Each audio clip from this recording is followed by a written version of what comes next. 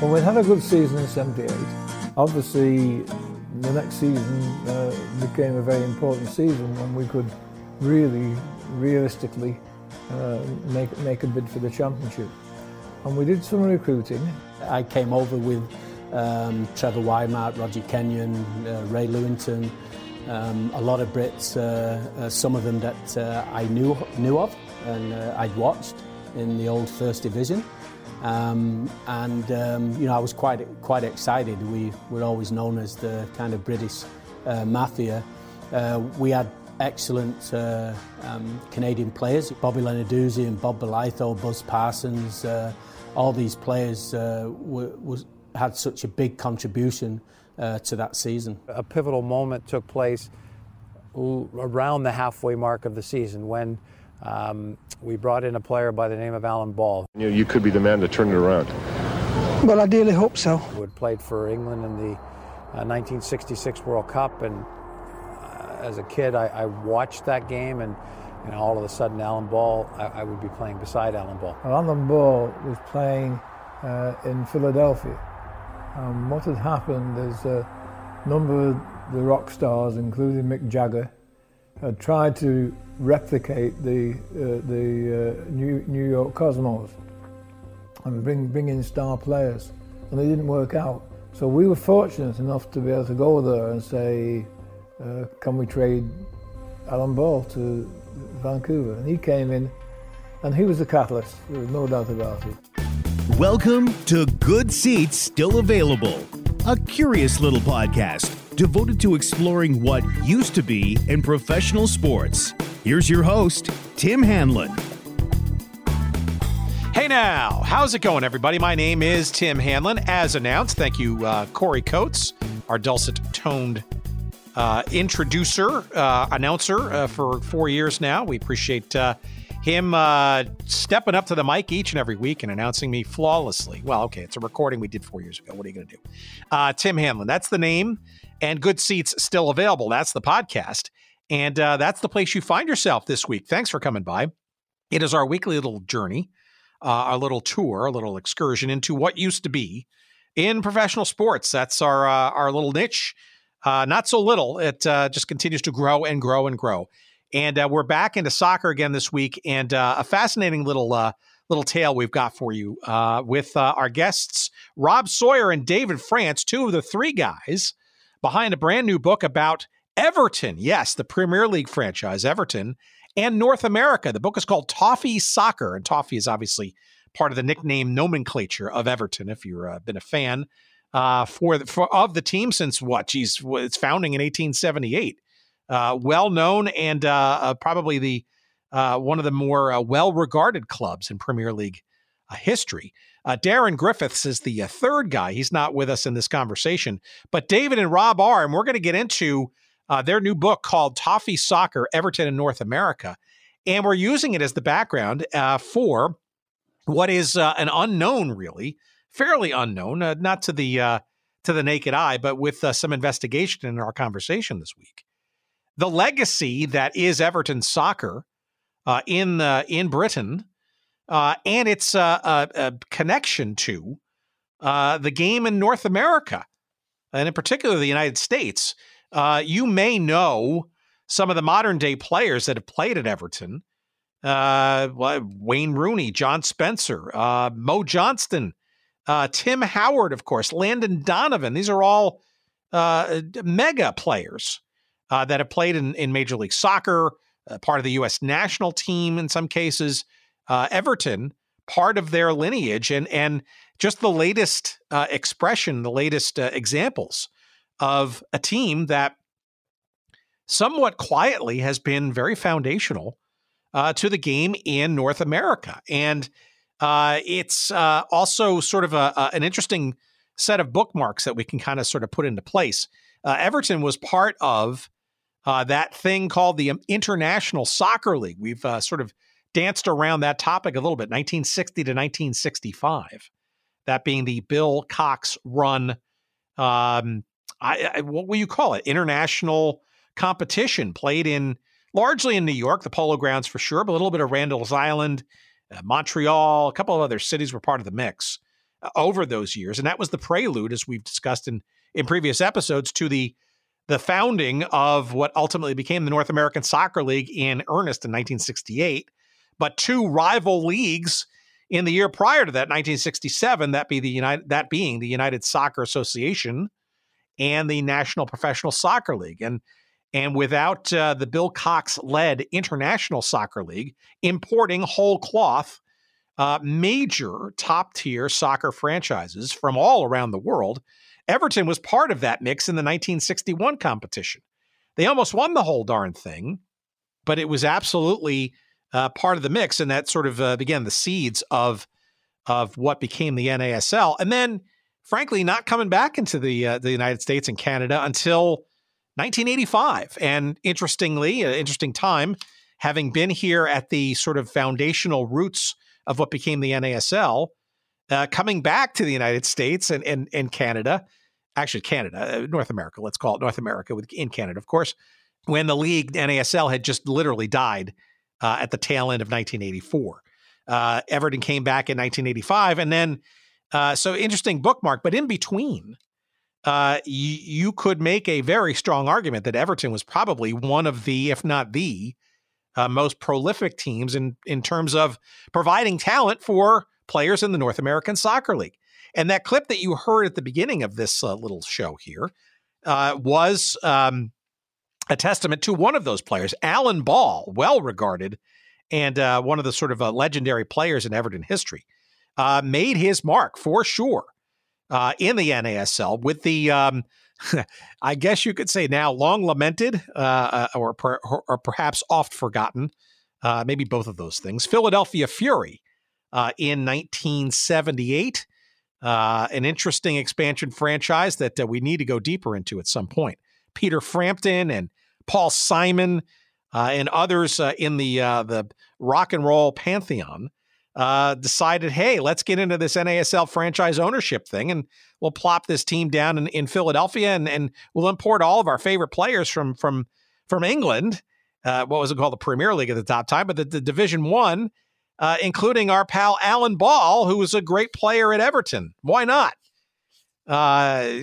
It wasn't sort of all that easy and full of excitement. Certainly the crowds didn't come in great numbers, and there's a whole other sort of a context to that story. We'll get to hopefully at some point in the months ahead. But Alan Ball certainly was making a name for himself, not only with Philadelphia, but then got traded for by the Vancouver Whitecaps. And why is he important? Well, the Vancouver Whitecaps, of course, won it all in 1979 against, in the semifinals against the vaunted Cosmos.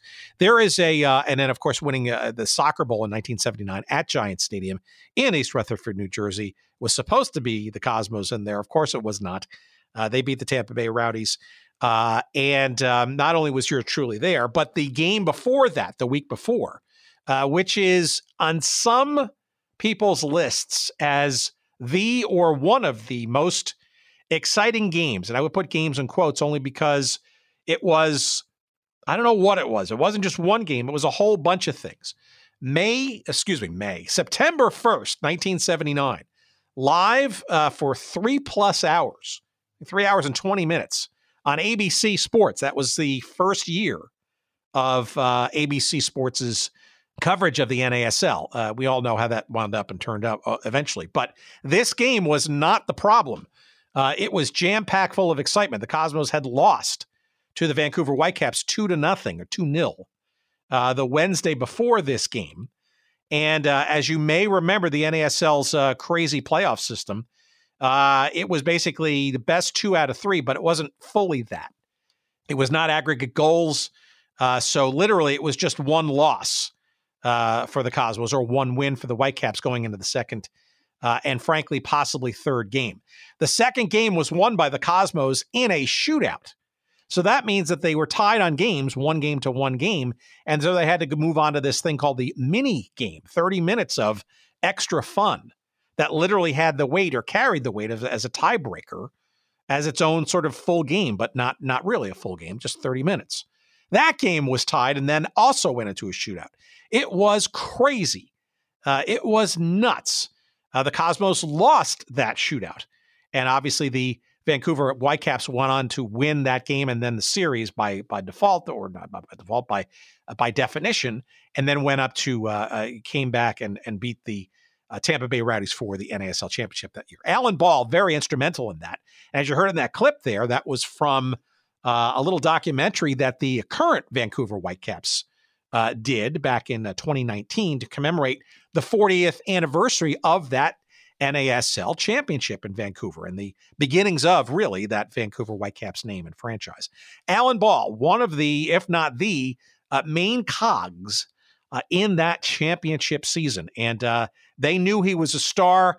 They knew of his prowess at Everton, and they wanted him for the Whitecaps. And lo and behold, it helped them win that vaunted NASL title for the not so tiny hamlet of Vancouver, British Columbia. But that's an example of the contributions that Everton from today's Premier League has made as an impact on the sport of soccer here in North America. And that's our conversation. We're going to get into the International Soccer League. We're going to get into a team in 1985 that was that basically took on that was the remnants of what was the Toronto Blizzard when Everton came back to tour in 1985, called NX Canada. If you remember that for 1 year, backed by Molson Brewery. There's a little corner of forgottenness that we get into, and everything in between, which was largely the North American Soccer League and Everton's contribution to that. All that and more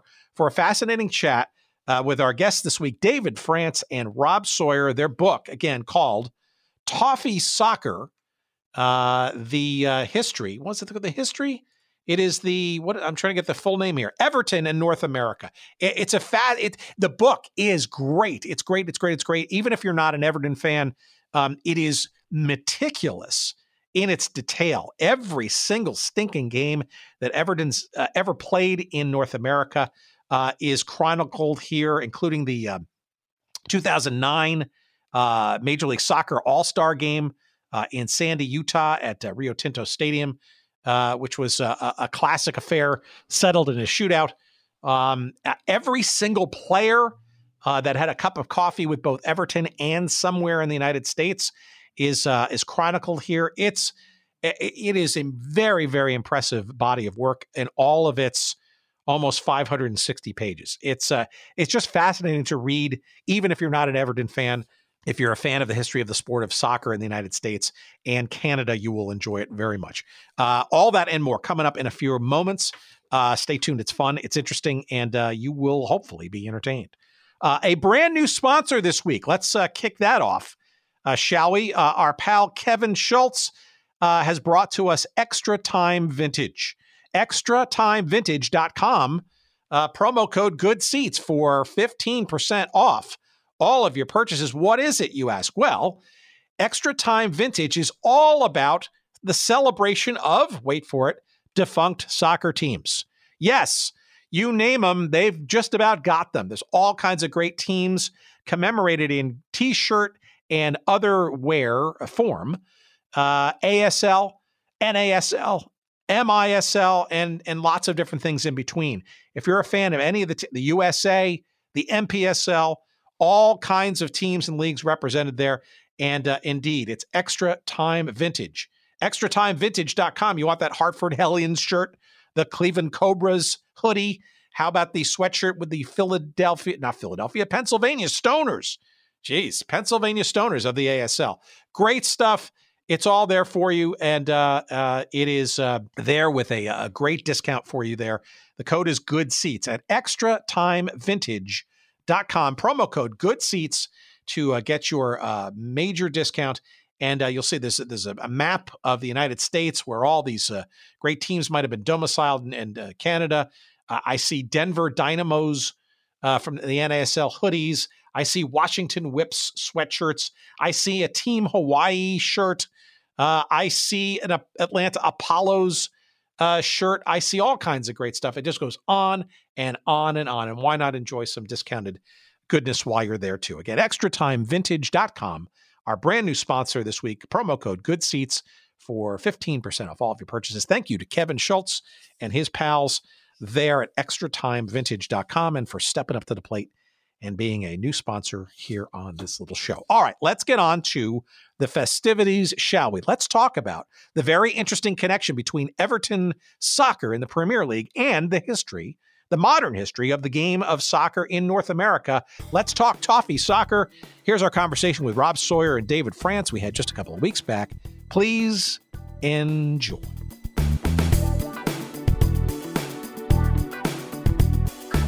Why don't we start there, guys? Why don't we kind of because obviously this book is amazingly comprehensive, and frankly it's a topic that encroaches on our little sort of odd area of focus, which is sort of teams and leagues and situations, et cetera, that have existed in the pro sports realm generally here in the United States, North America, that for whatever reasons don't exist anymore. And it's just a nice confluence. But I think for the maybe perhaps uninitiated American audience, although we've got a very worldwide reach, I'm astounded at the various places in Africa and Asia and in Europe that we're listened to. So who knows why? But I certainly am not. I'm certainly happy for it. Maybe you can kind of both of you in your own ways, sort of for the uninitiated, kind of sort of set up this Everton club in sort of the pantheon of, let's call it British soccer or European, wherever sort of environment you want to describe it, because the leagues obviously have names have changed and all that stuff. Because I'm not sure the maybe, shall we say, average soccer fan, right? They know the Manchester Uniteds, they know the Chelseas for lots of different reasons, the branding and all that stuff, but they may or may not be sort of as familiar with Everton and its very rich history. Maybe a little 101 for our audience as to sort of its history and maybe how they've gotten to where they are right now in the Premier League solidly. Can I take this, Rob? Go ahead. Everton were one of the founder members of the Football League back in 1888, one of the 12 founding members. Since that time, or shortly after that time, they were responsible for many of the innovations in football, such as goal nets, such as a purpose-built football stadium. They were the first to do that. They were first to publish a football program. And therefore, they have been, as I said, one of the pillars of English soccer. They've won 9 First Division championships, but more important than that, they have played 118 seasons in the top flight. Now, that number in itself doesn't mean much, but it's 22 more seasons than Manchester United, 26 more than City, 32 more than Tottenham and Chelsea. So this is a club with an illustrious history. As for its players, it had Dixie Dean, who was the Babe Ruth of soccer in the 30s. You know, his record of 60 goals in one season, one league season, has yet to be broken. So a real durability, right? So maybe not sort of, dozens and dozens of championships and all that, certainly having success along the way. But that durability, which is, I think, lost on certainly the North American fandom, right? Because this whole promotion relegation thing, right? There is a fight literally every year to not only succeed and win cups and championships, but also to stay in that top tier, even as that's morphed and modernized over time, right? So, the fact that Everton is literally and figuratively essentially always been there, right, is itself a feat of durability and longstanding. It's a tremendous feat. When you talk about titles, cups, silverware, you must remember that Everton had some dreadful luck in their history, in that they've never had a dynasty. Most successful sports teams have a dynasty of a decade or so. You can look at Arsenal, Liverpool, Manchester United. They've had them in recent years. When Everton had their best teams, something happened in the world, such as in 1914-15, the First World War broke out. In 1938-39, the Second World War broke out. And in 1985, of course, we were banned from Europe for no fault of our own. And that set us back significantly. Rob, how do you sort of describe the team of late in sort of the modern day game, right? Because they're obviously still competitive, and we're going to obviously get into some interesting overlaps in the United States and stuff, because it's pretty clear, right? Given that durability, given that solid performance, that long-standing track record, right? It's going to, as we get into it in a few minutes, it's going to seem obvious that an Everton's going to be part of the, shall we say, American domestication of the game, although that's a loaded term, right? But when tours come and the United States becomes more aware and open and interested in the game, right? It only stands to reason that at Everton would be one of the first calls for the teams to come to the States to showcase the game and or sprinkle some seeds that, you know, as time went on, would grow into some stuff here. Yeah, sure. I mean, Everton, as David has touched on, we're still, I think, counted amongst the aristocracy of football here in the United Kingdom. The misfortune is that since 1995, we haven't actually put our hands on any silverware. And probably for a period, we were considered sort of a plucky Everton, punching above our weight through much of the 2000s on a relative shoestring budget. And I do stress the relative. Compared to some other teams, and doing better than maybe our players would suggest that we would do. In the past 5 years, we've actually come into a relatively large amount of money through our new benefactor, Mr. Mashiri. Unfortunately, that hasn't been matched with the actual delivery on the pitch. So it's probably fair to say that at the moment we're punching below our weight. These past few years, we've gone through several managers, periods of instability. But we now do have a world-class manager, a world-renowned manager in Carlo Ancelotti. But we're still sort of trying to pick up the pieces from probably 5 years of mismanagement in terms of the purchases we've made, and we're trying to live with that and reshape the team. So I think, as David said, we're sort of hovering around the 7th, 8th position, might creep into the sort of second-tier European competition next year. But we've still got some way to go to get anywhere near sort of challenging those teams at the very top.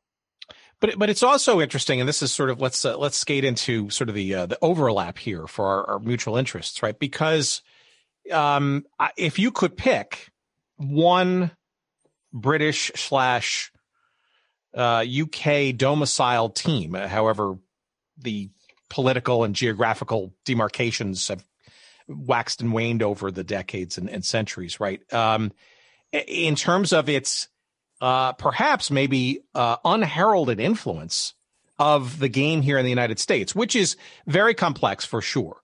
But as we're going to highlight in a few minutes, you know, Everton has been, and frankly, probably the seeds of this book, right? Which I think to the uninitiated would be kind of like a revelation, which frankly, me as a soccer fan of the United States variety, which is rare and masochistic. I guess the question really is, how has Everton become such an influential part of the North American game? Because I think, you know, once you scratch the surface, there are a lot of folks, you know, like today, like the Tim Howards and the Landon Donovans and the Wayne Rooneys, the John Spencers. I mean, these are names that, you know, have made quite some significant contributions to the game in the United States. But when you look back, as we will in a moment, I'm just flabbergasted, frankly, by just how essential, if you will, the Everton team has been to making various goes, and some of them today, of the game on a professional level in the United States actually succeed. If I can answer that one, Tim. Well, as you may know, we've toured North America on 10 occasions. We've played 35 games there in the post-war era. We have invited, we've had 2 North American teams play Everton. At Everton, one was the Columbus Crew behind closed doors, and another one was the Canadians, which was a touring team in, I think it was 1891. We have our players, our former players, have represented something like 150 American sides, and they've coached 60 American sides. So there's been a tremendous influence of old Everton players coming to the United States. I think 10 of them are in the different halls of fame. And of course, and the other way, the contribution that North America has made to Everton has been some of the great players that we've had. We always pick the two faces of American soccer, which is Landon Donovan, who I think we all regard at Everton as being, the greatest US-born player, and then the face of America, which of course is Tim Howard, who I think we regard as a national hero. Well, I mean, I think it's also interesting that you're bringing the sort of two-way nature of this up, right? I would argue only until fairly recently, right? The dynamic has been much more one way. That is the importation of what Everton and its system and its players and its coaches could and did bring to the United States and North America generally. But what you're referencing is, and maybe this is also a byproduct of some of those early, shall we say, exploits here, is the maturation of the game. Still a long way to go, fair disclosure, right? Of the game in the United States, and the products that are sort of coming out of this country, finally, long overdue, I would argue, and making a mark in the European game, right? I mean, we've seen it with Christian Pulisic. We've seen it with, just a myriad of players, right? Tim Howard, obviously got his start in the pro ranks with MLS here in the United States, but truly made his game literally world class by going overseas, playing with Everton, and then helping the United States to at least, hang tight, if you will, on sort of the more international stage, right? So this has become much more of a two-way kind of street now, I would imagine. Yes, we've had 15 Canadian, USA players involved at Everton. Some of them have come for trials, like Greg Bernhauser, and he was not successful. Others like Bruce Wilson, the famous Canadian player, he came and he was offered a contract, but he decided to return to Canada. And then if you think about Brian McBride and Preki and Joe Maxwell, and I'm sure there are others that has escaped me. There's been a tremendous contribution made by American players, if they're good enough, at Everton. Yeah, and all those players that you just mentioned, right? Standouts in the early days of MLS here in the United States, right? Which is, 25 years, quote unquote, strong. But those are foundational players that literally gave the basis for, upon which today's league is still growing and thriving. Yeah, we currently have a young goalkeeper who I guess is third or fourth choice, Nick Hansen, is from Florida, and he came to Everton at 16. There seems to be now that American players are skipping the college route, and they're going at 17, 18, joining European clubs. Normally outside of the UK, I think Hansen's the only one that we've taken so far. Yeah, and Rob, again, this is as well in this. This is also a two-way street on that front too, right? Because Everton is, I believe, making more of a brand expansion, shall we say? In the U.S., we've seen plenty of British clubs, European clubs making inroads here in the United States, say at the youth level, the club level, the expansion of, say, a Man City into, shall we call them, franchises in other leagues, like in Australia and the New York City FC franchise in MLS. I got to think that Everton's going a little deeper, or will consider to do so, in reverse, shall we say, here to the States. Yeah, maybe some would argue slightly belatedly. We are making a concerted effort as a club, I think, to have a greater presence in the USA. I'm sure if it hadn't been for COVID, we'd have been touring again last summer over in the States. And we've had the announcements recently of us looking to set up a US office, making an appointment for somebody to actually promote the club, and some affiliations, I think, with youth soccer. Looking beyond the North America, we've had tie-ups with clubs in Ireland and Chile. So you would like to think that there is moves afoot to maybe have a tie-in with a club in North America in the coming years. I think the club's also trying to reach out to supporters. There was a successful event that David actually made an appearance on online a couple of weeks ago, an Everton in the USA event, which brought together supporters clubs from across North America, hosted from the UK by the club. So clearly, maybe some would argue belatedly, the club has realised that North America, in particular the USA, is a market to tap into, and the ties, can be strengthened. So it will be interesting to see how that develops in the next 12 to 24 months. Yeah, and look, you could also there's a genuineness there. There's a heritage, right? As we're going to get into in sort of one of the zones of that, right? There's an authenticity of the Everton brand as it becomes more known here in the States, because as this book exhaustively gets into, there are so many threads of Everton's influence in this game in the United States, not just as a team that tours, right, which is relatively easy and almost cynical to do, right?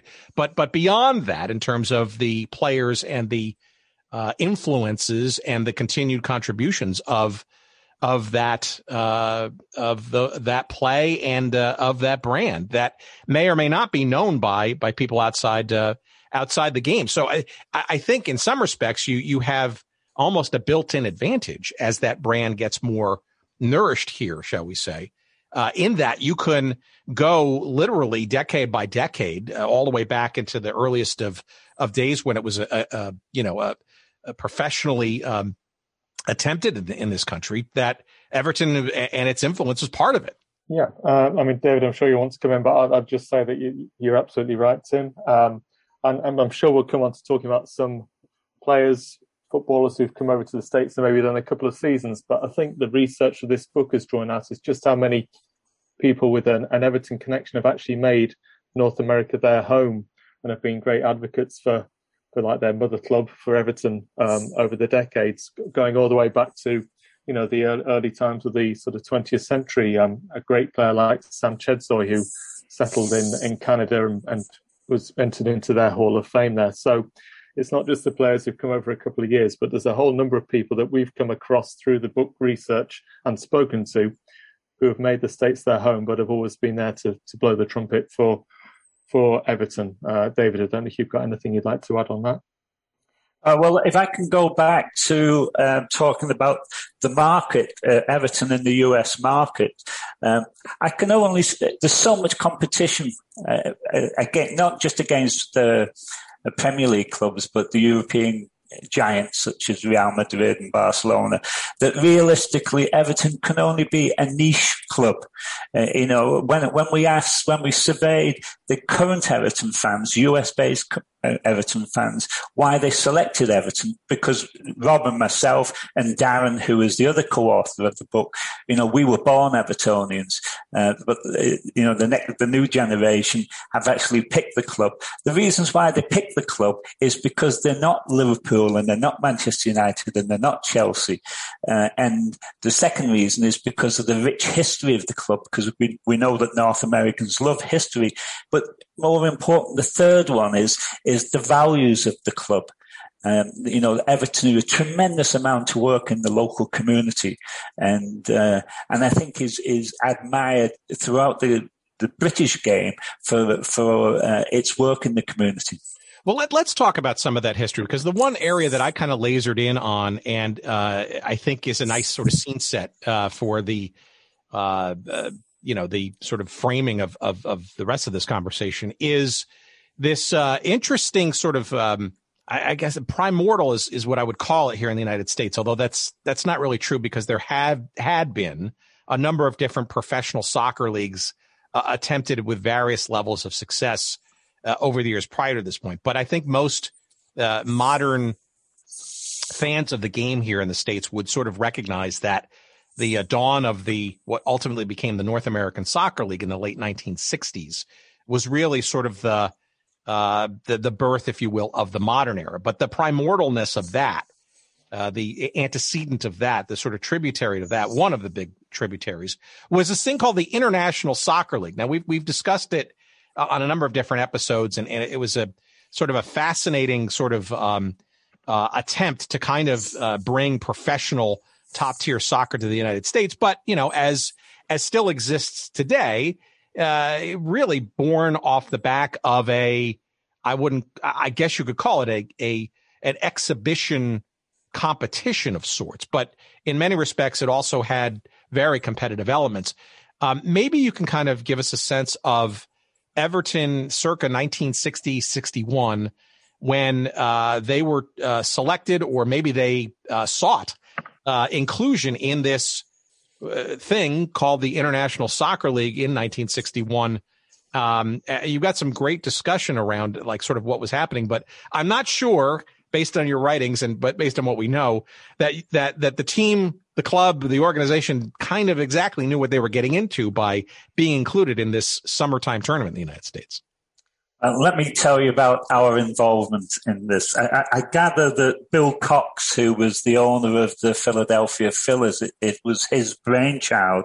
Correct. And he brought teams over from Europe, Canada, South America, Mexico. It started in 1960 and it lasted for about 5 years, and it collapsed. And of course, it led eventually to the formation of the NASL. It was structured in 2 sections. Each year it was structured in 2 sections. There were 8 teams in each section. They played the first section in May, and then after that it was in series. The second section played, and then they came back in August and had a final between the 2 champion teams.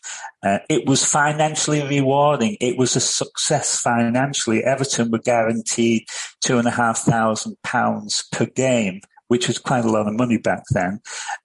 But as you said, the new manager, Everton had just changed manager, and they brought in Harry Catterick, who was a very successful manager. And Rob wrote his biography, which is another fascinating book. Harry Catterick wasn't keen on this at all. He'd only had the job for a month or so, and the thought of an extra 5 weeks, the competition lasted for 5 weeks at the end of a grueling season, wasn't what he was looking forward to. Anyway, the contract had been signed, and Everton went with just 17 players. They had 1 goalkeeper. They didn't have a reserve goalkeeper, and they actually only had 15 players because they took 2 of them who were injured. And it was a badly, from Everton's standpoint, it was a poorly organised competition. The first example was, even on the morning of the first game was in Montreal against Montreal Concordia, the Everton chairman, Mr. John Moores, he had to call the head of FIFA to get permission to play the game because the International Soccer League was not recognised by FIFA. And if you played in an authorized competition, therefore you couldn't play in in FIFA organized competitions, and he only got that granted at the last minute. I'll quickly go through and give you some taste of what the games were like. You mentioned that they were exhibition games. I think, in fact, they were far from exhibition games. When Everton toured in 1956, they played the all-star teams in the United States, and they played Aberdeen, the Scottish club, in a series of games in Canada. They were exhibition games. They were, the scores were 6-0, 8-0, something like that. These were very competitive games. The first game in Montreal was at the Molson Stadium, and I think the best way to describe it would be ugly. It seemed that the Canadian players had previously played hockey and weren't so adept at playing soccer. Everton were used to rough play. It's not like the Premier League of today when everybody falls over or feigns injury. Everton were used to matching people's physical nature, but the game was full of melees. 2 players were sent off and 1 was carried off with a broken leg, which shows you what kind of competition it was. A few days later, they played Kilmarnock at again in Montreal, and that was just a routine win for Everton. And then they had to endure an 11-hour train journey from Montreal to New York, and they were booked into what can best be described as a doss house. I don't know how you would describe, but maybe a flop house would be the American term for it, but it was certainly an unsuitable accommodation for professional athletes. I won't name the name of the hotel is mentioned in the book, but I don't think it's fair for me to mention it here. Anyway, the place was filthy, it was dirty, and it was certainly unacceptable. So they moved to the Paramount Hotel in Broadway, which unfortunately was 2 miles away from Central Park, where they were training.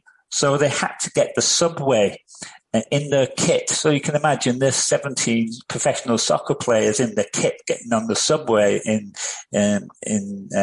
Manhattan to travel the 2 miles to Central Park. After a while, of course, they realized that, they were embarrassed by this, so they decided to take taxis. The training facilities were poor. They had to play on a baseball field, and they couldn't play on a Saturday because the New York regulations, because it was a public park, forbid professional teams playing there on a Saturday. And the players themselves had a lot of free time because most of the fixtures in America were concentrated in a 2-week window. They played something like 4 or 5 games in a 2-week window, whereas, they were there for 5 weeks. So they had a lot of free time. I think that they all enjoyed themselves. When they actually started playing, they had easy games against Karlsruhe from Germany, comfortable wins. They had another very competitive game against Dynamo Bucharest, where 2 players were sent off. Then they played Bangu, which was from Rio de Janeiro. They were, Everton had played them the year before at Goodison Park, which is Everton's home, and that had been a fiercely competitive game. Everton were frustrated by the, let's call it the shenanigans of the Brazilian players, the diving and the sly fouls. And I gather that the game that they played at the Polo Grounds in New York was very similar. It was a bad-tempered game. Everton then played Besiktas, and that was a walkover. And the final game was against an American team called the Americans of New York, which was a 7-0 victory for Everton, and that was in Montreal. They then played. Everton came top of their section. And they had to return in the August, and they had to play, they were required to play against Dukla Prague. Dukla Prague were essentially the Czechoslovakian army team and the core of the Czechoslovakian national side. And 1 year later, the Czechoslovakian national side lost the World Cup final to Brazil. So they were a good team. They demonstrated that by hammering Everton by 7-2 in the first leg, and in the second leg they won 2-0. The board, when Everton got back, the chairman was somewhat distraught because he was still under the impression that British soccer ruled the world. He was a bit out of touch with actually what was going on. The report that they made to the board of directors at Everton wasn't very flattering. They said that the tour wasn't a very happy one. It was badly organised. There was poor accommodations, a lack of training facilities, and all the games were squeezed into one park. They did mention, of course, that they made £5,000, which sort of smoothed things over a little bit. The impact of the tour was that Everton started the new season badly, and it was blamed on the tour. They finished 4th when really they should have won it. The following year they did win it, and maybe an indication of how they felt about the tour is they never went back to North America for 24 years. Yeah, it's all fascinating stuff, and I highly commend the book because in there you've got various covers from the game programs and literally game by game, sort of blow by blow. Some of those games very exceedingly interesting. A couple of things to unpack there. So, yeah, number one, the quote unquote New York Americans, right? That's arguably the sort of token United States offering, I guess, in this international soccer league. When, in essence, there was a very regional and very ethnically centric or focused quote unquote American soccer league, right? So I would imagine that team, if I'm not mistaken in my history, that was more of an assemblage of a, I guess you would call it an all-star or just assembled team specifically for this competition. So there is that. You also glanced over the other facility that was, so you mentioned a couple of games in Montreal, but also a lot of the games for the entirety of these 5 years of this tournament were centrally located in a fast-aging polo grounds. Maybe some thoughts about that, because clearly this was also being played in the height of the summer, which I'm sure the lads were not sort of tremendously used to. And New York summers can be very brutal, and it looks like more than a few of those games were quite intense in terms of heat and humidity, and not made better by a less than, shall we say, modern facility in the polo grounds. Well, the game against Bangu that I mentioned, that was played in heat and humidity of 94 degrees, which, of course, the English and Scottish players were not used to. As for the polo grounds, of course, it was a massive stadium, but they only had something like 8,000 to 10,000 spectators there. So I think the turnout was pretty poor. When it came to the finals, which were played at the polo grounds, I think there was more interest in the finals. There were, I think, maybe 12 to 20,000 fans showed up. That compares with when I mentioned earlier the 1956 exhibition tour. At that time, they only got a couple of thousand fans, maybe 2,000 if they were lucky. Well, the money didn't hurt, right, I guess, but obviously the experience certainly scared them away, I guess, from coming back. So it's important to understand that this International Soccer League was, in essence, sort of a showcase with some competition, right? And these were on local television in New York in particular. It sort of remains sort of a lost treasure that we'd love to be able to scare up a video of that if it's ever found in somebody's garage or attic or basement. It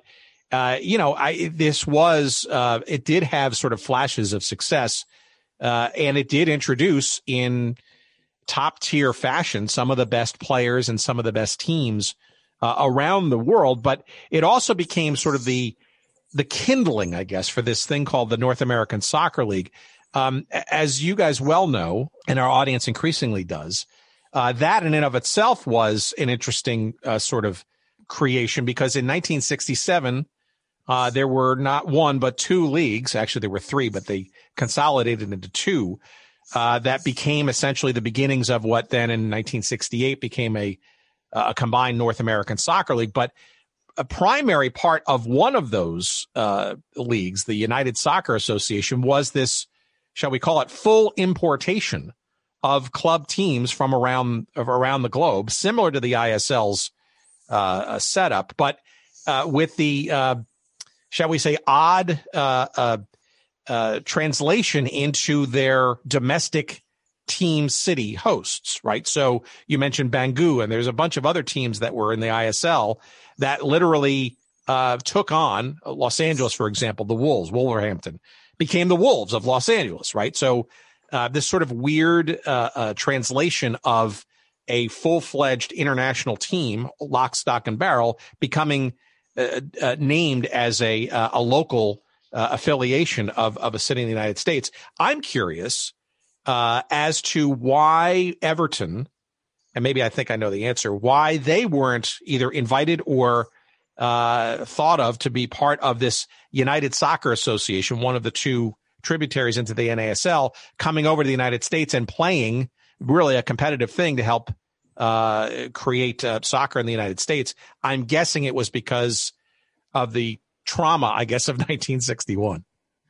Yeah, I think, as David alluded to, I think the experience in 1961 certainly meant that Harry Catterick, who was still Everton manager into the 1970s, he would have had no appetite for basically sacrificing a summer break and pre-season to go back to take Everton to the States under a different brand for another occasion.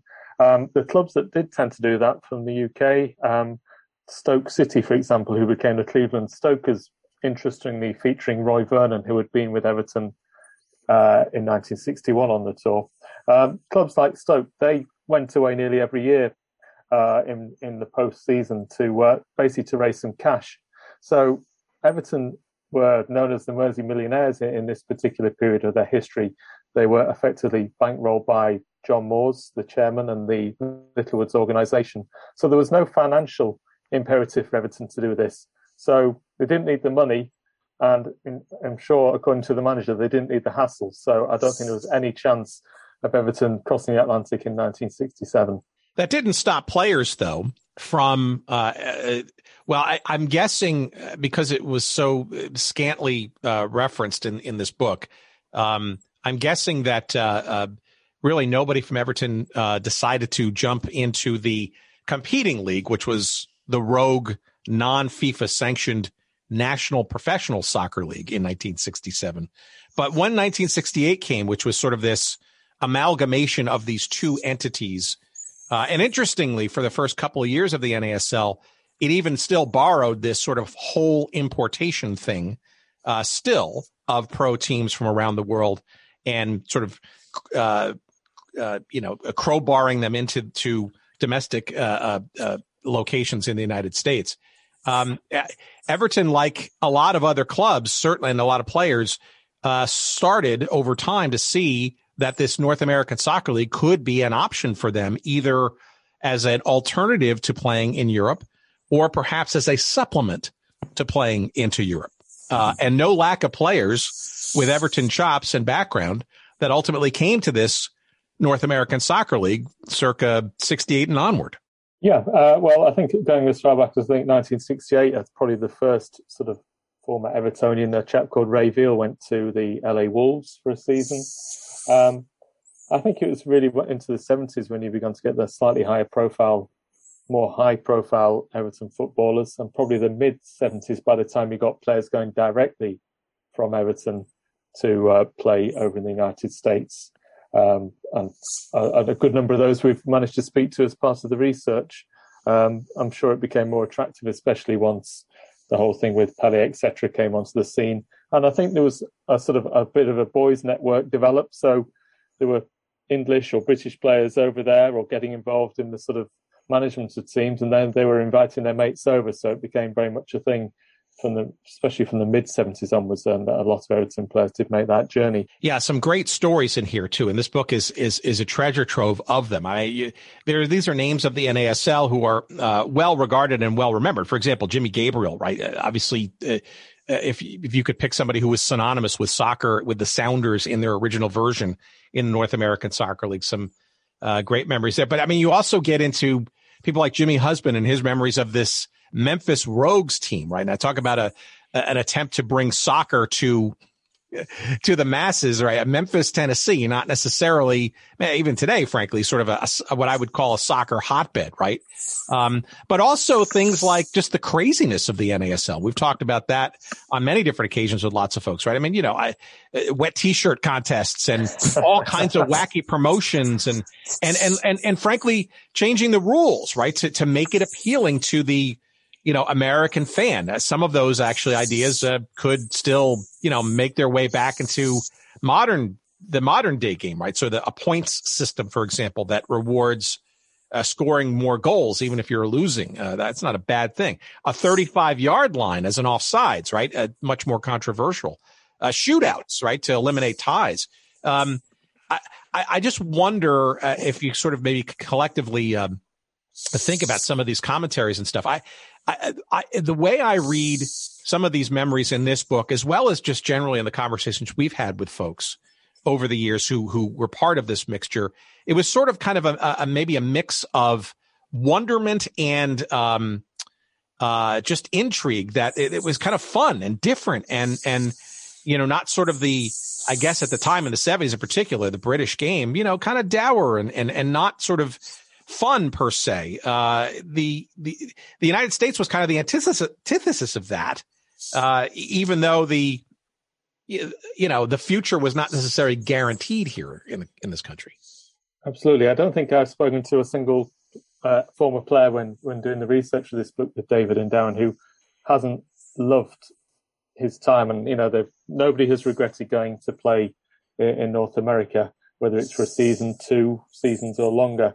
And just whether it's the climate, the lifestyle, the money, of course, helps. It relatively lucrative compared to perhaps playing in England.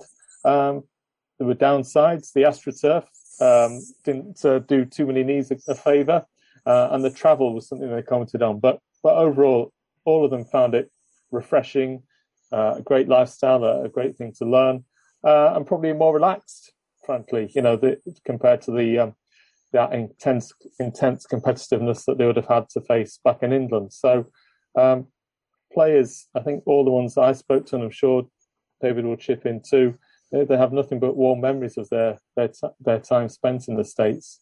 Terry Darricott, who was an Everton defender who went to Tulsa, and he had some wonderful stories, and just things that were so alien to the sort of British player, the singing of the national anthem, or sort of leading stars of Broadway coming and singing before or after games, or a guy who sort of climbs into a coffin on the centre circle and has it exploded, before kickoff. This isn't the stuff you were getting at Goodison Park or Old Trafford, or not yet anyway. Who knows? So yeah, it's amazing. And as you say, some of these things, the razzmatazz, it has sort of eventually come in maybe more diluted form over to Europe. So in some, a lot of ways, the NASL was ahead of its time. Can I just add to that in the 70s, Britain was in a depression. I moved to the United States in the 70s, and it was an exciting country. Everything was new and everything was bright and big. And when I've spoken to the footballers, they hadn't seen anything like it. They hadn't seen the technology. America was years, decades maybe ahead of the United Kingdom at that time. And it was an exciting place to come to. It was an adventure. When I talked to Alan Ball, the famous World Cup winner in 1966, he had 2 spells in the United States. One was with the Philadelphia Fury, where he thought that was just like a vacation. They just had a great time off the pitch, all the adventures that they had in that neck of the woods. And the next team he played for was the Vancouver Whitecaps, and that was totally different. That was very competitive. I think they won the championship when he was there, but everybody it was like playing in Britain. It was very, very intense. Well, yeah, and the influx of British players, right, was very pronounced. And Everton certainly contributed to that. You mentioned the Fury, for example. That was a team only lasted 3 years, but was very much modeled in, I guess, either the English style or the English way of play, if not from a process and coaching perspective, certainly from a player perspective, right? And that wasn't unique to Philadelphia. There was a ton of teams that, if there was any sort of reliable source of players for the North American Soccer League, was absolutely coming from the UK. And I wonder, and maybe I think you get into this with some of the remembrances and stuff. There was almost sort of I call it a pipeline, right, of the unique nature of the NASL season, right, was that it was a late spring to relatively midsummer, right? It was pretty truncated, at least for the golden years, I guess. It did elongate a little bit, but it somewhat neatly played well with the league season in England and in Europe generally, where it provided a window of additional play, additional paycheck.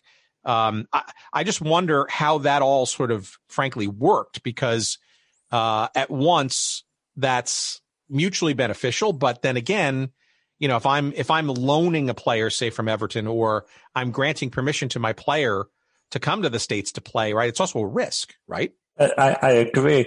I think the established players thought of it as like a pension. It was their last big payday.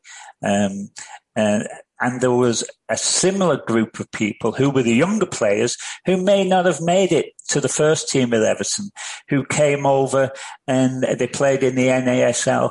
And they stayed. They became Americans. They went into coaching. So there were two groups of people who came over: the established stars, the marquee signings, and the journeymen, let's call them, who similarly have contributed a lot to the development of soccer in the States. Yeah, I'm picking up on your question, Tim. I think relatively few Everton players were allowed to sort of go on a summer loan. I know that did happen with players at some other English clubs, but generally with the Everton players or players with Everton connections, they effectively left Everton to go and play in the States and would then return and play for another club in England. So I don't think it would be something that Everton would have encouraged, just sort of releasing their players for 3, 4, 5 months. It tended to be when they were coming towards the end of their Everton career that their next move was to go to the States. Yeah, and maybe we can get to some of the names that sort of stand out from your investigation, your history, your interviews and stuff. I mean, I growing up and watching, being a Cosmos fan, fair disclosure, names like Alan Ball, right? Pretty well established Everton star, but he was a part of the Philadelphia Fury story, both as a player and as a coach, right? So somebody like a Peter Beardsley or even like Dave Clements, right? He was a New York Cosmos coach for some time, and interestingly, and probably most memorably, part of as a player and as a coach for the perhaps most garishly outfitted team of all time, the Caribou of Colorado, right? So I guess I'd love to get into some of the names that might be more known and or helpful to our audience, but also maybe a little bit of an insight as to some of those folks who stayed and decided to kind of root themselves in the United States and then ride with this game wherever it might go, and perhaps bring the beautiful game to the United States in a real substantial professional way. Well, where do we start? Well, I'll start off with a couple, David, and then you can add some more. So you talked about Alan. It's not a quiz, but I'm just curious to throw some names out there. I mean, no, sure. There are stories with all of them. And again, get the book, friends, because it gets really detailed. It's fantastic. You talked about Alan Ball, who ended up at Vancouver. Well, you also had people like Roger Kenyon, Dave Thomas, two other notable Everton players of the 70s ended up there with Bally in British Columbia. Jimmy Gabriel, we touched on. Gary Jones, who was a mercurial winger at Everton in the mid-70s, never quite reached the heights he should have done. Well, he ended up at Fort Lauderdale having the time of his life with George Best and Gerd Muller. David, is that you want to chip in with a few as well? No, you can imagine going to the bar with those guys. I think the bar came to them. They had that was the wet t-shirt competition, and the ladies with pom-poms. It seemed that Fort Lauderdale was a very popular place. Asa Hartford went there, as Rob said. Gary Jones and Brian Kidd, who is obviously still in the game, went there. Other names were Bruce Rioch, who went to Seattle. Duncan McKenzie was in Tulsa, and as the Tulsa at that time was owned by Joe Maxmore's father. So there was a connection there. And one of my favorites is Steve Sargent. Steve Sargent went to Detroit, and he's still there. Yeah, and we've talked to a lot of former players, and it's just interesting how for whatever reason they would wind up staying. But also, and we sort of alluded to this before, to a person, they all, fondly remember these sort of experiences, right? And maybe the paychecks might bounce, and maybe, they might be playing for one team one year and then another. But the grassroots stuff, right? A lot of great memories of, literally pitching in and lining the fields and going to local teams and organizations and trying to sort of grow the game from a grassroots perspective. It's almost like in some respects, almost like a new lease on life when you juxtapose that to where they came from in this, again, admittedly sort of bleak period of time in the English and European game. Yeah, you make a good point there, Tim, about the a number of players said that in their contract they were obliged, if you want, to do outreach. So when they were playing for the North American teams, part of their job was to go out to local schools, community groups, etc., to do coaching and spread the word.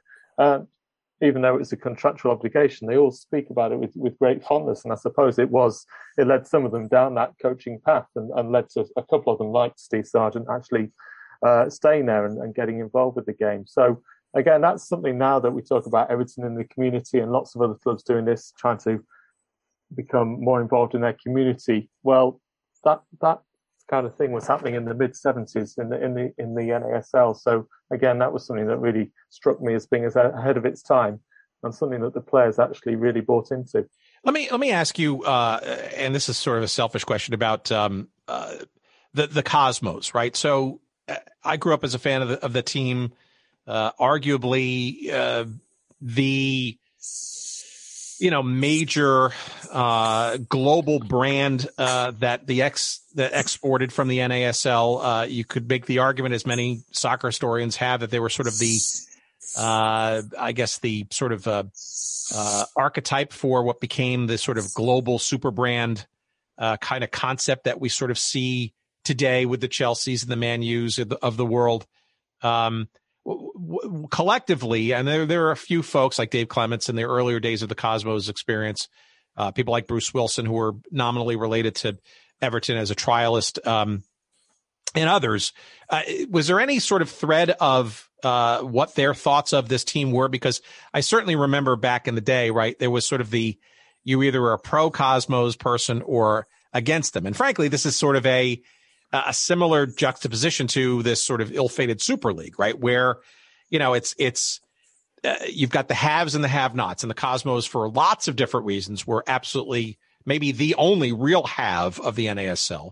I'm just wondering if you got any sense of the players' feeling about sort of this, if you will, super club in the NASL, if they felt that it was a good thing or a bad thing, or did they not care because they were just here having fun and enjoying themselves? Can I answer that one? Please.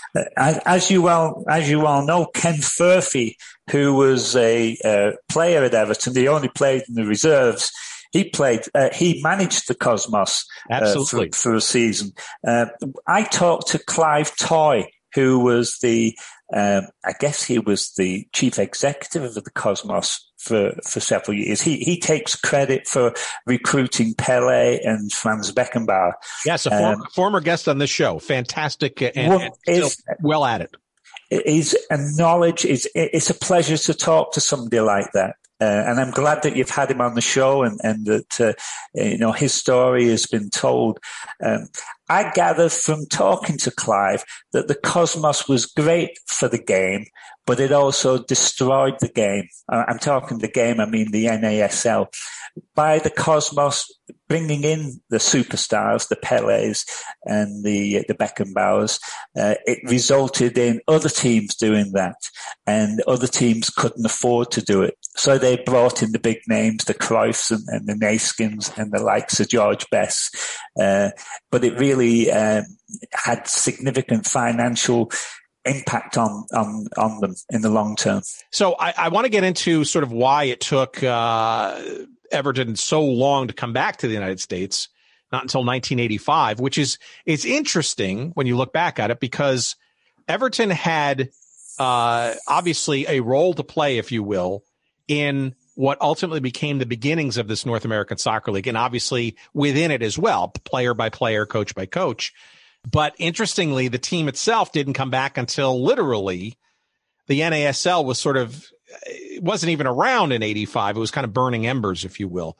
But before I get to that sort of 1985 sort of part of it, there was this thing in the early 80s, maybe late 70s, early 80s, within the NASL called the Transatlantic Challenge Cup, in which the Cosmos were always featured.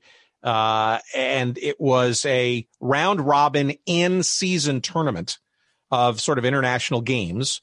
The Chicago Sting were part of it. The Seattle Sounders were part of it, et cetera. Teams from all over. I think Man U was part of it, and various teams sort of came over from I think is mostly Europe, but also South America. In your investigations and your conversations, did you ever hear about this, or was Everton maybe even considered, or is this something that's new to you? I've heard of it. I gather that the European teams only played a couple of games in the season. They didn't play all of the participants in it. When it came to Everton, I don't think they even considered it. At that time, they were traveling the world. They've always been great pioneers and trailblazers. In 1905, they went to Argentina to teach the Argentinians how to play the game. But they went to Australia, Mauritius, South Africa, Asia. They went on tours everywhere. They just didn't return to the United States. How then 85? Why come back, especially when the NASL essentially had collapsed? You really had like two teams, really, or embers of teams that were even willing to kind of come back after the collapse of 84. Maybe you can set the tone for the 85 tour. What was that all about? Why were they coming back? And just that maybe some of the scenarios around that. I mean, Bruce Wilson makes an appearance, right, with this team that was no longer the Toronto Blizzard, for example. Rob, let me, if I may respond to this one. The reason why we took part, the reason why they had the competition was the Canadians national team had qualified for the World Cup, or was in the process of qualifying for their only time for the World Cup. And of course, the players didn't have anywhere to play. They didn't play for regular teams. The NASL had collapsed. So they decided that they would form two teams. One was INEX, which was the Blizzard, and the other was the Canadian national team. They asked Everton to come over at the last minute. And the reason why Everton came over is because of the behaviour of the fans from our neighbours at Heysel Stadium, and the loss of 39 Italian football fans meant that English teams were banned from Europe. And the only competitive opposition they had was in Canada. So Everton were then the league champions, the English league champions. They were delighted to come over and play. And actually, I went to both of those games. I lived in Houston at the time, and I remember those two games. And what I remember a lot about it was the number of Everton fans, the number of expats in Toronto who'd showed up for those games. I think that we drew 1-1 with INEX, and we beat the Canadian national side 1-0. Yeah, a lost treasure, certainly, that fits very well into our genre here, is this INEX Canada thing, which I think most people don't recognize or remember, that was basically the ongoing embers of what was the Toronto Blizzard. I know the Cosmos attempted on their own, keeping their name, to have a series of exhibitions in 1985 as well, and that didn't go very well for too long. But Toronto, obviously a very cosmopolitan town, always been a strong soccer town too, mostly from ethnic sort of origins and stuff. But it seems ironic, right, that they would come back, Everton, to play when there really wasn't much sort of left to kind of tour with. I would imagine they would have probably been asked by the Cosmos to be part of their exhibition exploits in 85 too. I find it hard to believe they wouldn't have been asked. It all happened at the last minute. I think it was about 10 days before they didn't know they were going to be banned from Europe. I think they'd already organised tours, pre-season tours in Austria. And, of course, they couldn't play in Europe. So it was the only, I gather it was the only outlet for them. And I said everything was organised in 10 days. Well, let's maybe sort of round the third base here and sort of slide into home, sort of a capstone here. So, we kind of love to sort of delve into and sort of roll around in sort of those things that were forgotten. But there's no question that Everton as a soccer franchise has been very much part of the weave, the fabric, the sewing, if you will, of the professional game here in the United States.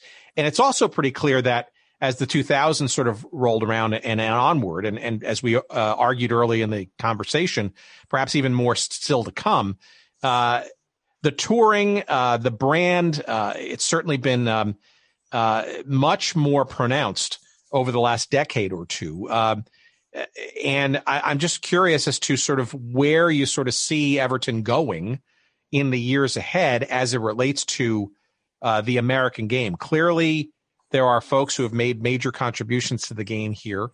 And clearly there's an appetite, and it continues to be a source of contention, right, about bringing teams from other lands here in the United States for, the Euro snob crowd, shall we say, right? They don't look at MLS as being highly competitive, and they get excited for things like the International Champions Cup and all that kind of stuff, right? But of course, the cynic would say, well, it's in the middle of the off season for these clubs. Do they bring their biggest powerhouse lineups? Do they take these competitions seriously? Is this a true showing of the best of these teams, or is this just, a calendar thing where it's just, at least something to satiate the fans and expose people to the brand, even if it is, in the midst of the off season for these clubs. So I guess the question in there is, where do you see Everton and the American game now and in the years ahead? Obviously the players of the past, who've made their contributions and continue to be ambassadors for the team and the game. But where do you see it going, this relationship? Do you want me to answer that, Rob? Yep, certainly, David. You've got to remember that Everton played in the MLS All-Star game not too long ago. And in the while David Moyes was manager, we came over here 7 times. We toured on 7 occasions. Really well organized, tremendous support. I mean, I went to the games in Houston, and there was something like 2,000 or 3,000 Everton fans had come over from the UK to watch, which it was called the Texas Cup. There was essentially exhibition games, and they made a lot of friends. When I look at what Everton is in the United States, I'd say it was the Leonard Cohen of football clubs. It's an acquired taste. It's a special club. It's a special club, and where people are very proud to be Evertonians. I have neighbours here in Arizona who support Manchester United and Manchester City. That they just go with the wind. Once you're an Evertonian, you're an Evertonian for life. I know that's the same with many clubs, but with the traditions of our club, that's what makes us very special. We're very, very loyal. We go through the ups and downs of it all. Rob, your thoughts. What do you think? I mean, it seems like Everton is really trying to, at some point relatively soon, to kind of take that next step, that next level, and maybe, as I hinted at earlier, tap into that history, right? And this book comprehensively certainly is a great case for it, right? You guys can help this club really pull out story after story, personality after personality, contribution after contribution, and with a authenticity, extend that brand, perhaps even more, more honestly and genuinely, maybe than some of these other more well-known clubs. Yeah. Well, I think David made a very valid point before that we're playing catch up, and we'll probably never will catch up with your Barcelonas, your Manchester United, your Liverpools. I think we have to accept that. That said, there's definitely room for us to sort of expand our presence, get more people on board, learn about our rich heritage. But a few people I spoke to when researching the book made the point that the best way to get more supporters is for us to win things. So all the outreach, all the developments, hopefully more affiliations with clubs and setups in North America are all very valid and something we should do. But the thing that will really help us develop is just to win some competitions, be that cups or leagues back here in England and Europe. So it's absolutely right what we're doing in terms of outreach and developing in the States and Canada. But we need to make sure that we're also focusing on our core business, which is winning stuff, which will draw in maybe the casual fans or get people who are curious to learn more about us due to our success, and then they will tap into our rich heritage and hopefully become fans for life. Yeah, look, I think it's a really good point, because I think too there's the there's a sophistication that is slowly but surely gaining steam in this country, right? And we can debate on another episode the quality and the legacy of Major League Soccer, right? It has its faults and its single entity and this codification of sort of the American way of doing pro sports, and did that have a sort of an effect, sort of the Super League debacle and all that. But, again, it also is 25 years strong, right? Which is how many years now longer than the NASL ever lasted, right? And, there need to be some support mechanisms to kind of keep this game sort of going. And we, too, have to grow and win some regional and maybe championships and maybe some deeper runs in the World Cup and all that stuff years and years after that was promised here. But that acquired taste, right, as people become, it's an embarrassment of riches, at least here in the States, right? In that we can watch just about every Premier League match now, all of the top leagues around the world. That certainly puts a lot of pressure on Major League Soccer to kind of figure out a way to play and be a part of that landscape, right? And maybe never, ever really being at that level, century down the road, perhaps we could talk about that. But, a club like Everton, right? To the thinking fan, to the fan who doesn't want to be sort of, just a generic follower of just the big brand name and all of that, right? Number one, what fun is there in that? Number two, there's also a recognition that there are dozens and hundreds of clubs all around the world that are more than just a big brand name that's globally exported and have the biggest names and the biggest salaries, right? And that's also, frankly, part of the beauty of the game, the fabric of the game, which is, I think, now being reflected in this major rejection of this, at least for now, this Super League concept that is just inherent in the history of the game, where it came from, and the challenge, the struggle, not everybody wins all the time. On any given day, a team can, and you want to root for some of those players, right? And some of those teams and some of those situations. And I think what I see in Everton is a club that has been there through thick and thin, always competitive, occasionally reaching the glories of championships and cups. And frankly, is without the Evertons of the world, you wouldn't, a lot of the great competition in the Premier League wouldn't sort of exist. And that's, in many respects, to your point, that people can identify with that. And that's, to market the team with some of those aspects, and then layering in what I think, hopefully, through this book and this conversation, is a very rich and largely probably unknown contribution in history to the game in the United States. I think that's a winning marketing formula. Yes, Tim, I agree with you, but I think the way in which you described the club then as if we were a mediocre organisation, and in fact, I would think of us as being a sleeping giant. I think in the last in the last 5 years, there's been a revolution at Everton, thanks to Mr. Moshiri. You may not know this, but the majority of the people in the city of Liverpool support Everton. Everton is the type of team that they support. It goes with the culture of the city, which I can assure you is a fine city. Everton are building this magnificent stadium on the banks of the River Mersey.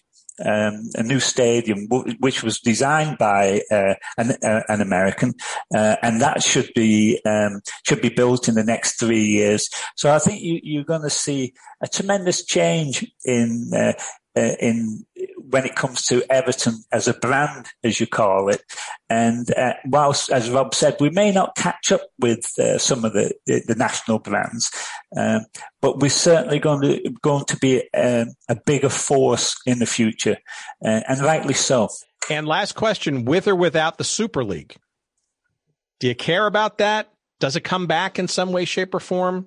I sadly think that idea, that concept, will rear its ugly head again. And you wonder where at Everton fits in all of that, because you're clearly aspiring to be that going forward, or at least be at that sort of top higher tier.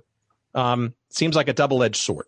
I think, as we touched on, I think there will be some form of reform in terms of European football. It might not be a breakaway league. It might be that these big clubs manage to use their leverage to get UEFA to change the format more of the Champions League to guarantee them more guaranteed places or guaranteed monies. So I'm sure things will continue to evolve in terms of European soccer. As for Everton, we need to be in there. We need to be high enough in the league to be competing so that we actually get invited next time if there is another sort of breakaway formed.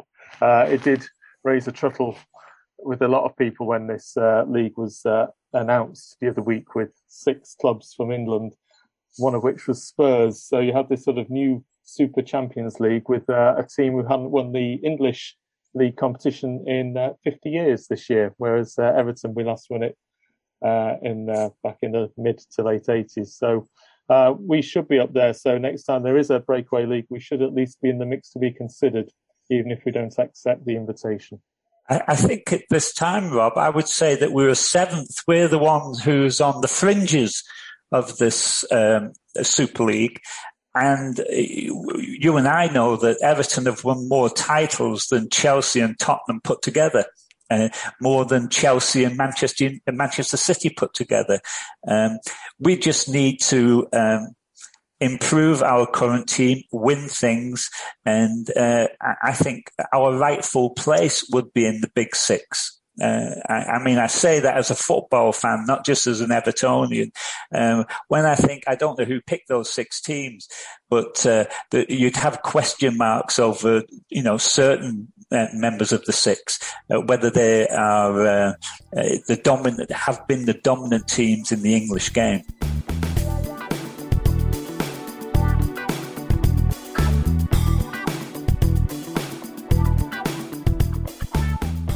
All right. Our thanks to Rob and David. And we're sorry we couldn't also include Darren Griffiths in the conversation, but those are the 3 guys behind the book.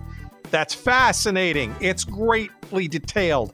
And if you consider yourself a fan of the sport and its history in North America, even if you're not an Everton fan or know nothing about Everton or the Premier League, this is a tremendous contribution to the historical tomes of the sport. And you'll find lots of great nuggets about the NASL. A little bit of the ASL is in there, some MISL stuff in there.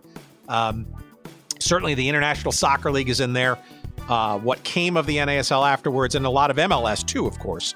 As the book is called Toffee Soccer, Everton and North America. It is published by our pals at De Coubertin Books. It is available, I believe, as of June 10th, depending on when you're listening to this. If it's before that date, when you hear this, order it from our links at goodseatsstillavailable.com. I'm sure you'll be able to find it at Amazon or various other places where good books are found. And pre-order it, of course. If you're listening to it after June 10th, why not order it immediately right this very moment? Again, goodseatsstillavailable.com. That's the convenient place to find anything related to any episode that we've ever done, including the episodes themselves.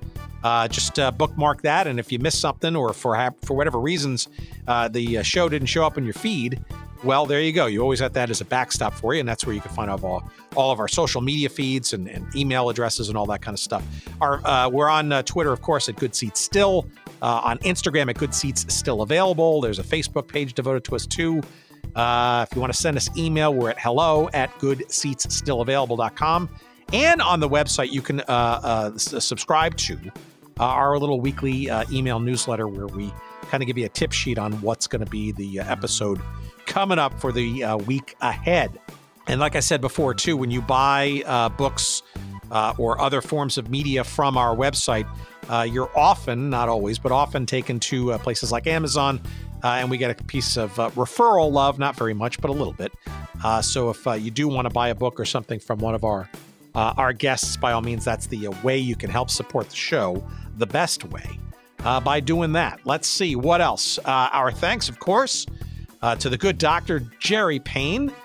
Can't do this show without him. Thank you, kind sir, for your production extraordinaire this week. And, geez, I don't know what else, but we appreciate your listening as always, thanks so much, and we'll see you next week. Probably not with soccer. I think we've given you 3 straight weeks of soccer. We'll give you something else next week. Look forward to that, and take care, everybody. Bye-bye.